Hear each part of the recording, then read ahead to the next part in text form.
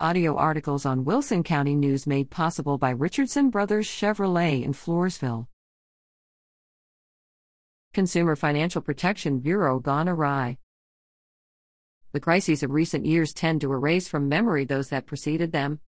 One, as you may recall, was the financial collapse of 2008, a collapse deemed by many as the worst since the Great Depression. That collapse swept into power a government like the one we have now, the White House and both houses of Congress controlled by Democrats. Newly elected President Barack Obama appointed then Representative Rahm Emanuel as his chief of staff, who made popular the saying, "Never let a serious crisis go to waste." Indeed, the new Democrat administration followed this advice and used the financial crisis as an opportunity for a major expansion of government. Democrats wasted no time to ascribe the financial collapse to business greed and insufficient regulation of banks and other financial institutions. In 2010, the 2,300-page Dodd-Frank Act was passed, with no Republican votes in the House and 3 in the Senate, adding 400 new regulations on financial institutions. Included in this tsunami of new financial regulation was the creation of a new independent agency, the Consumer Financial Protection Bureau.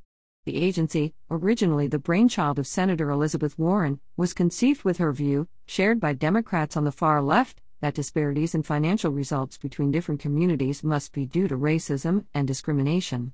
So needed, in their view, was an all-powerful bureaucrat in Washington to level the playing field. Now our financial institutions, banks, securities firms, credit unions, payday lenders, etc. fall under the purview of the Consumer Financial Protection Bureau and must submit to its scrutiny and oversight. The Consumer Financial Protection Bureau has just announced sweeping new changes in its supervisory operations to better protect families and communities from illegal discrimination. Firms must make available to the Consumer Financial Protection Bureau the processes for assessing risks and discriminatory outcomes, including documentation of customer demographics and the impact of products and fees on different demographic groups. We might summarize this as financial markets gone woke. Can a government bureaucrat really determine why a banker did or did not make a loan, and should the heavy hand of government be involved here? Can it be the same thing when government intervenes in how financial institutions do their business as when government intervenes regarding who sits at a lunch counter? We can learn something about this from the financial crisis of 2008. According to the work of American Enterprise Institute's Peter Wallison, the crisis was not the result of insufficient regulation of business, but of government excess. It all started, according to Wallison, with government-mandated affordable housing goals in 1992. These mandated that the two giant government-backed mortgage companies, Fannie Mae and Freddie Mac, set a quota of 30% of all mortgages they acquired from mortgage originators to be targeted to low and moderate-income borrowers. By 2008, this was up to 56%. In order to meet these quotas, lending practices were dramatically relaxed. Down payment requirements dropped from 10% to 3%, credit score requirements were relaxed, as were debt-to-income requirements for borrowers.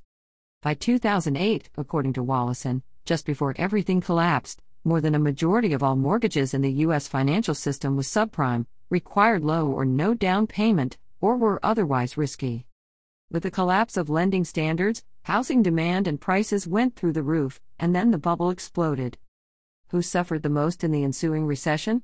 Per Pew Research, Blacks and Hispanics have borne a disproportionate share of both job losses and housing foreclosures. The low-income Americans government most wanted to help were those who were hurt the most. Today, Democrats are back at it. Consumer Financial Protection Bureau Director Rohit Chopra is gearing up to use his almost unilateral power to show he knows better than business and the marketplace what is good for consumers. Surely, once again, those who will suffer the most will be our struggling low-income citizens. Star Parker is president of the Center for Urban Renewal and Education. Readers can respond to Star's column by emailing starparker@urbancured.org. Copyright 2022 Creators.com.